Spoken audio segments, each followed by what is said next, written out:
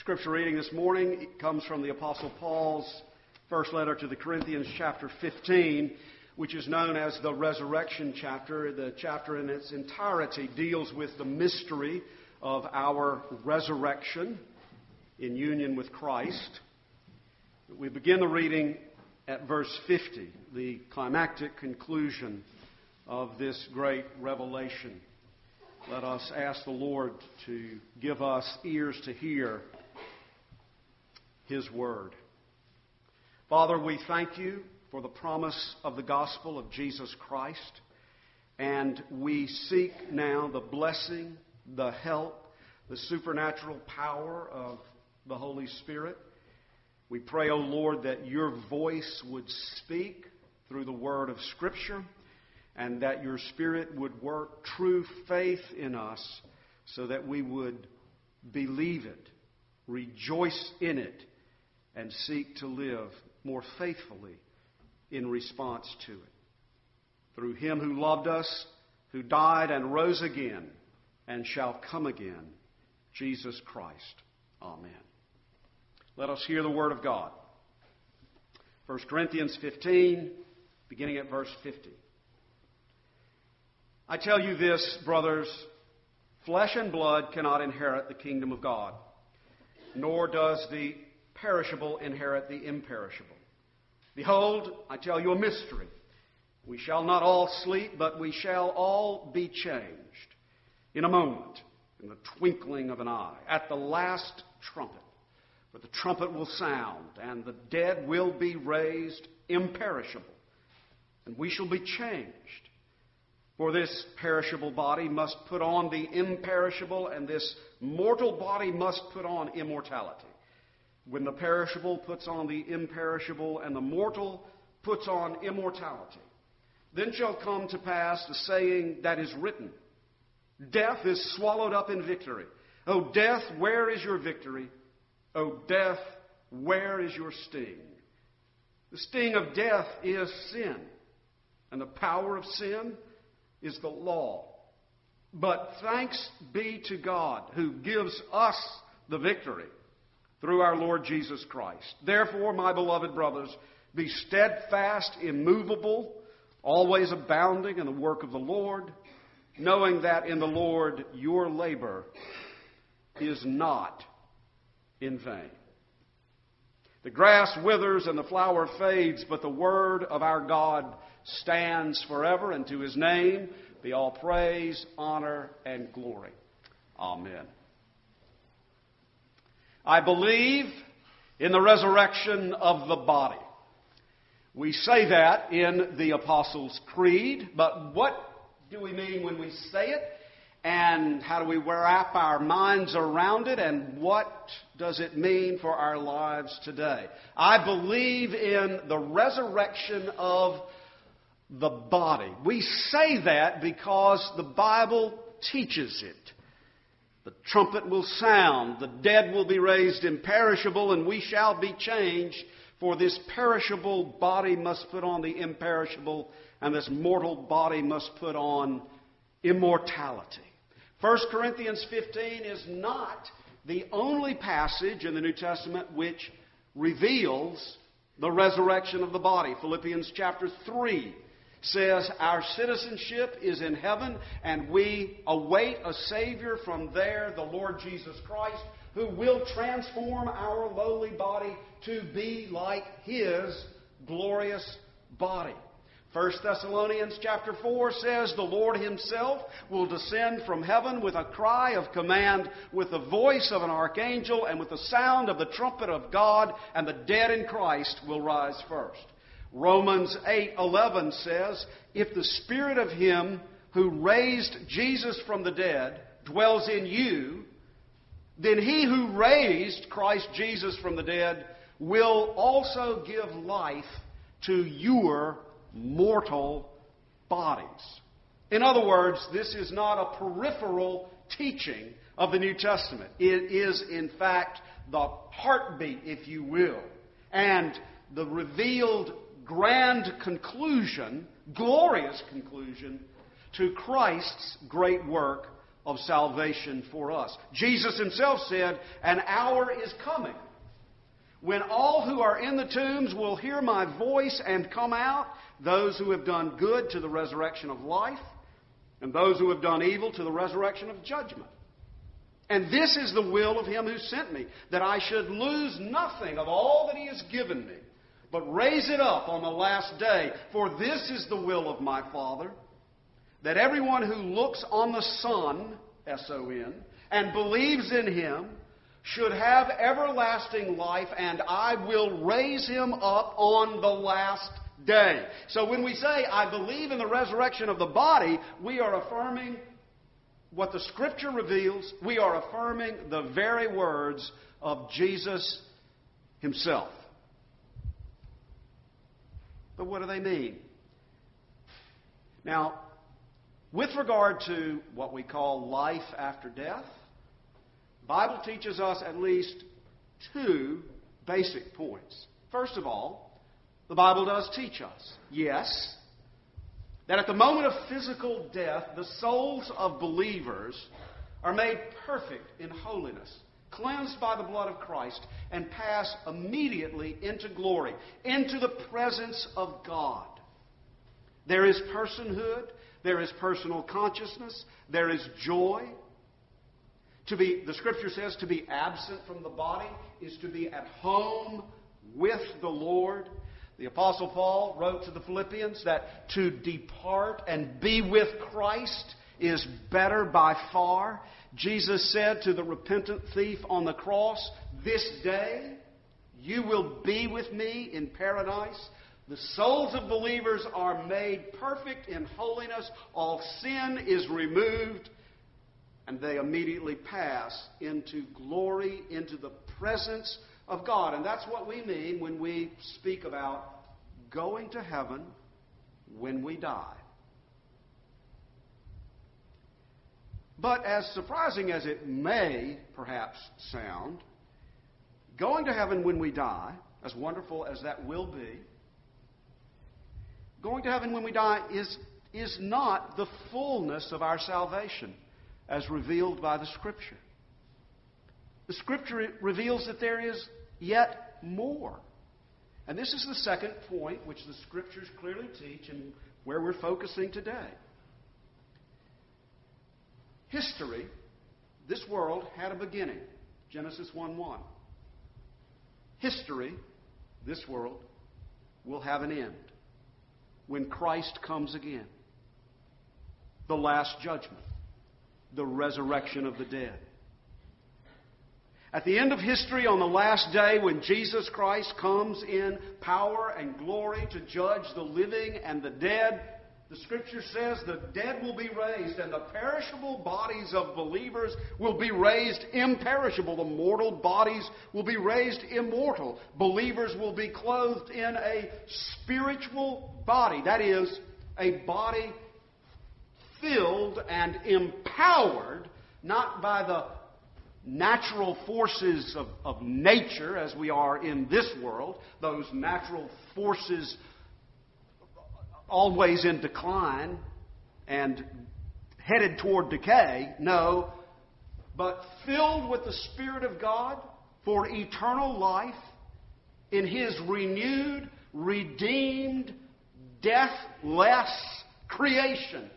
A new creation set free, says the Scripture, from its bondage to decay.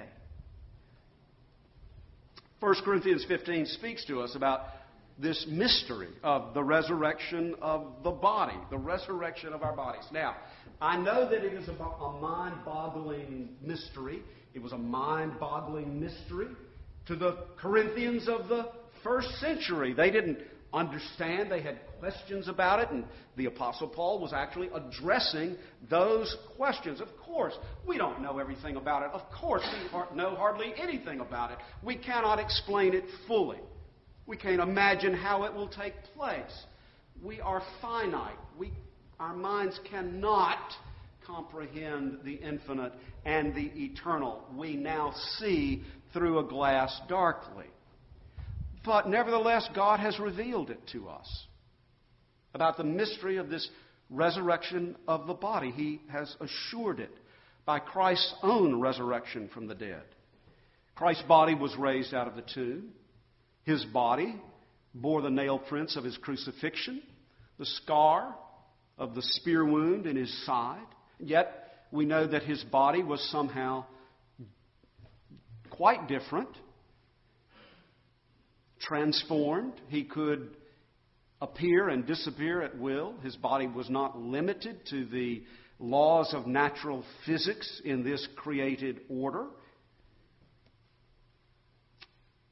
And so in the first letter to the Corinthians, the Apostle Paul tells us that the resurrection of our bodies is a mystery which is patterned on Christ's resurrection. He also says in the passage previous to the one we read, by way of an analogy, one which I feebly attempted with the young disciples. What you sow, a seed, does not come to life unless it dies. What you sow is not the body that is to be, but a bare kernel, perhaps of wheat or of some other grain.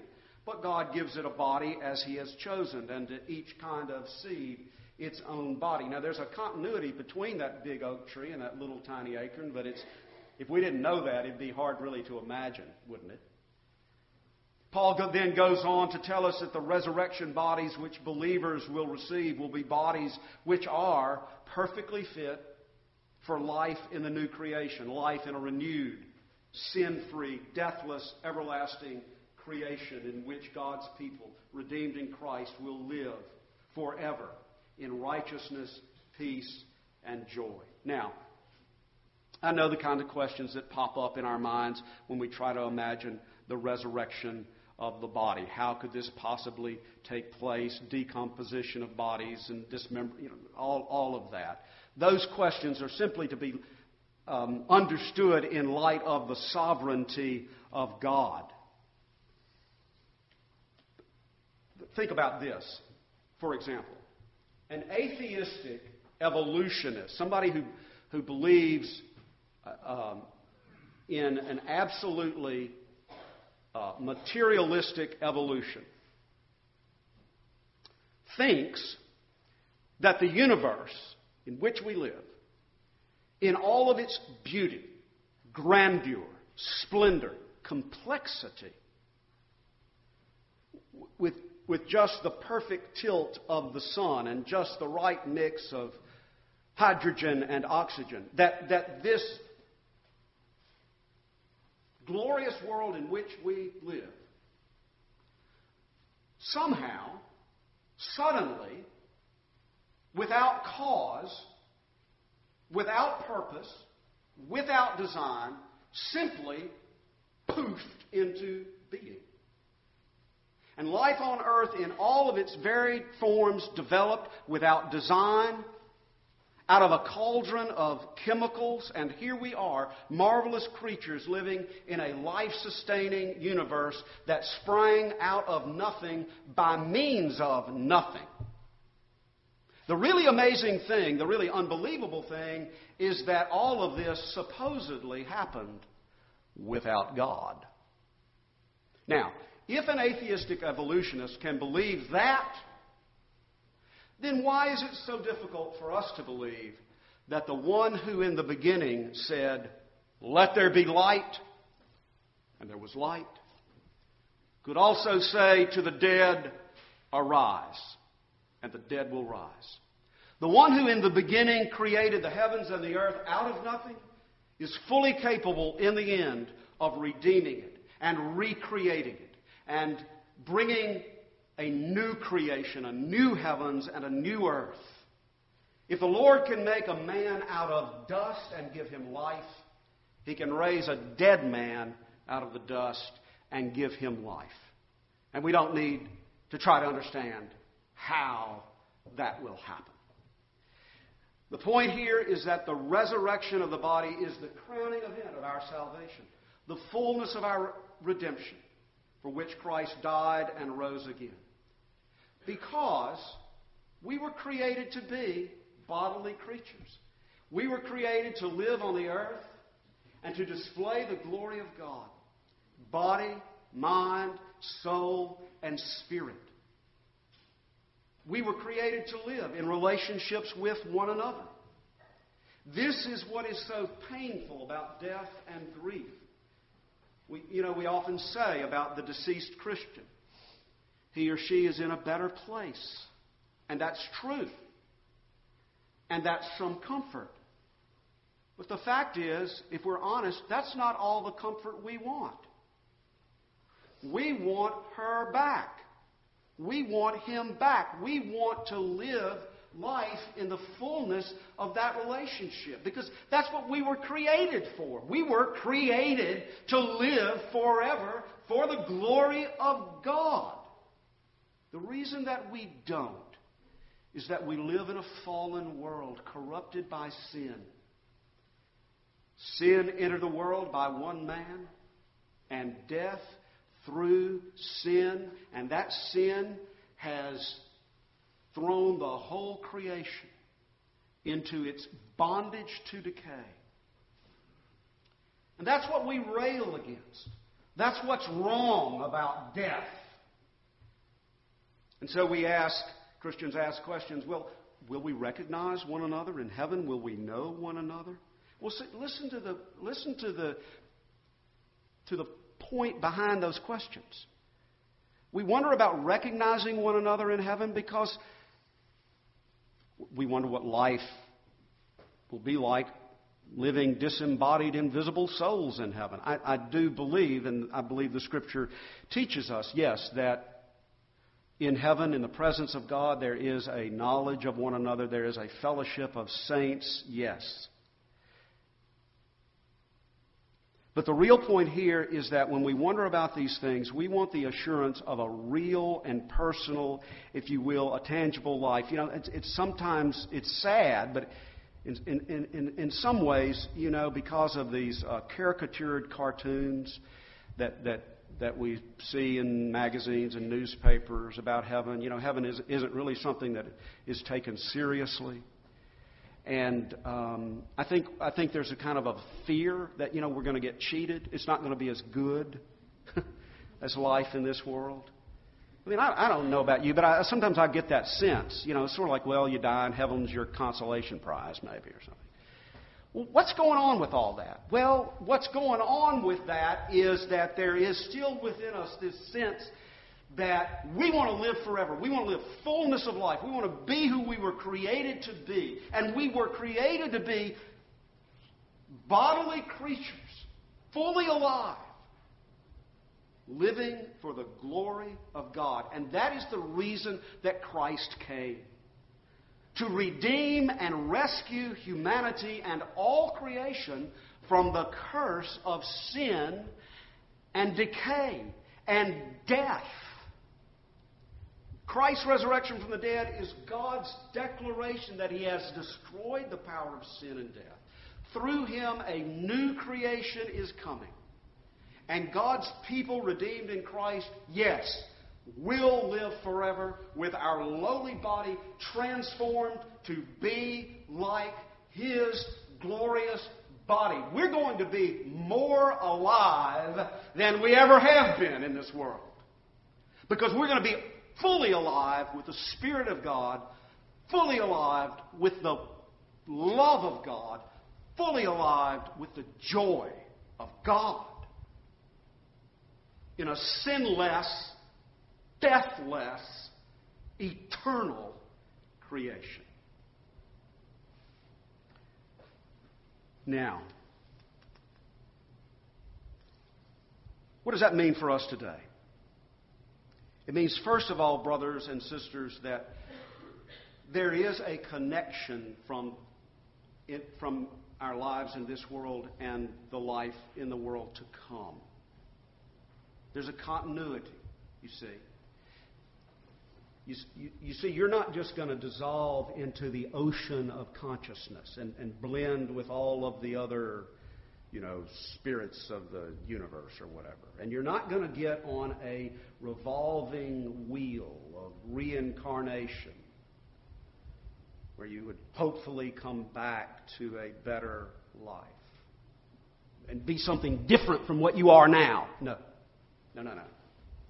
There's a continuity. You, the true believer in Christ, who you are in this world, in your individual personhood, the person that God made, the person whom He knit together in your mother's womb, you, in your individuality, will be raised. You will not disintegrate into nothingness. You will not be absorbed or dissolved into universal consciousness. You will be raised. It will be the new you. It will be the eternally new you. You will finally be free from the corruption of sin. You will be free from the bondage of mortality.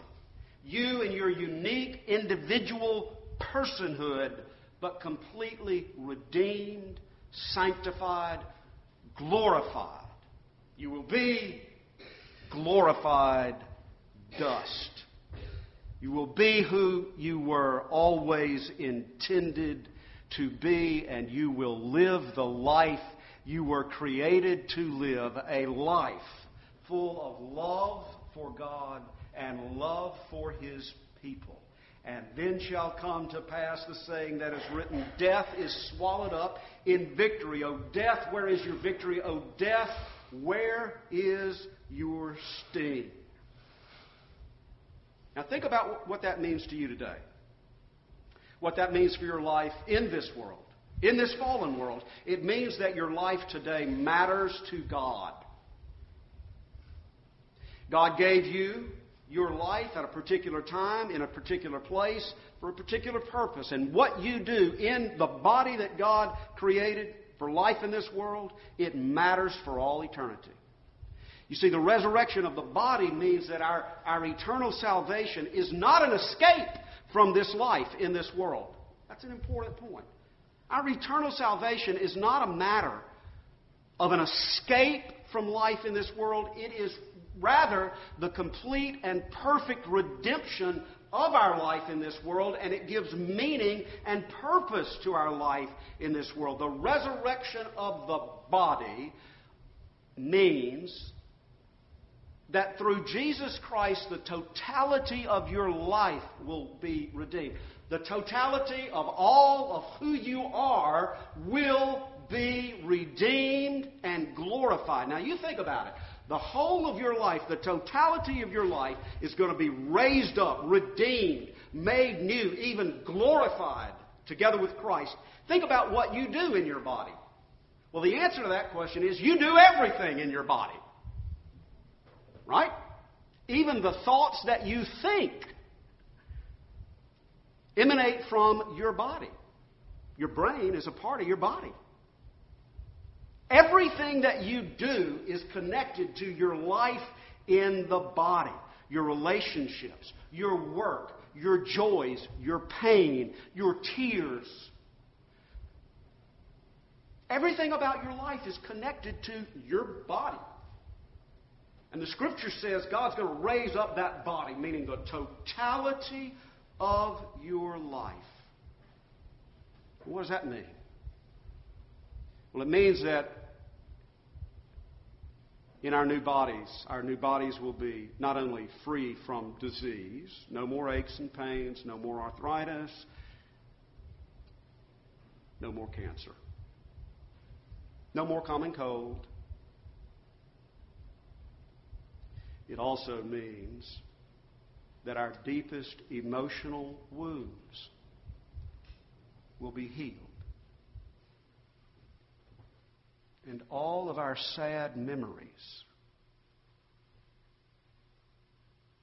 will be transformed into joy. Everything sad will become untrue. And it means that nothing done in obedience to the Lord or in the spirit of love for the Lord, and therefore love for another person, nothing done in sacrifice to the Lord Jesus Christ will have been done in vain.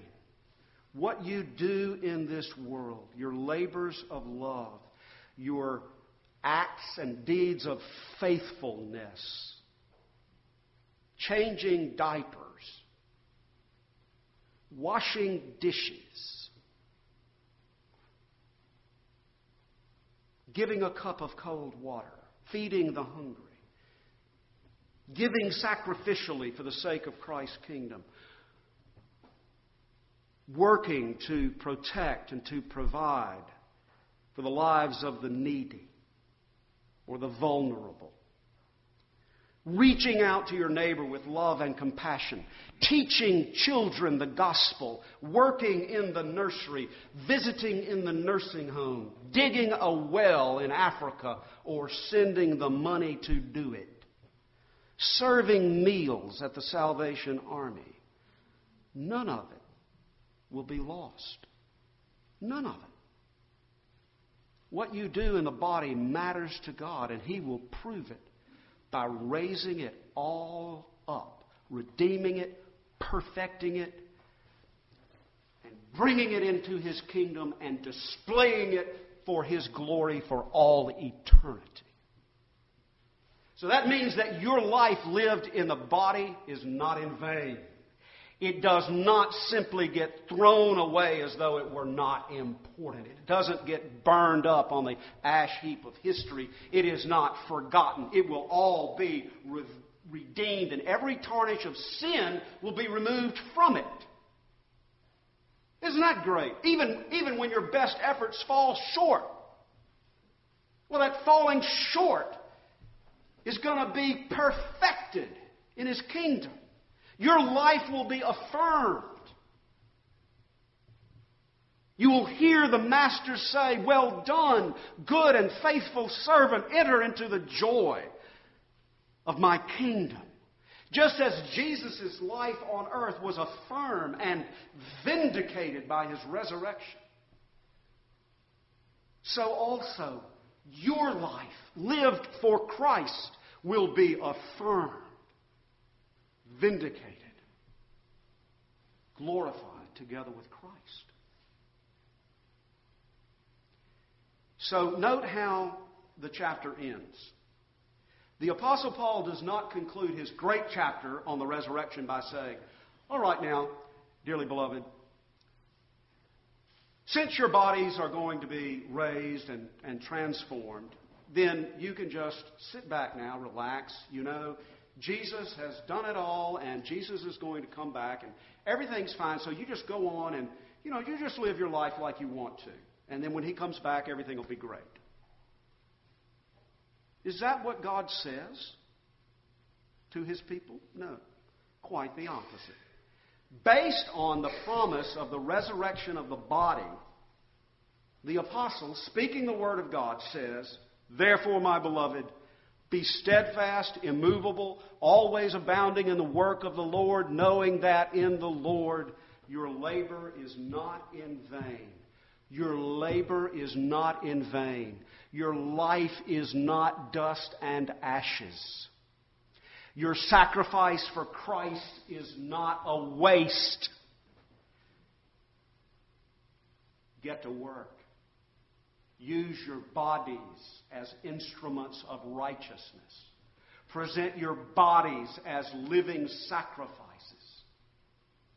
Live in your body now for the sake of Christ. It's worth it. Laying down your life for Christ is not in vain.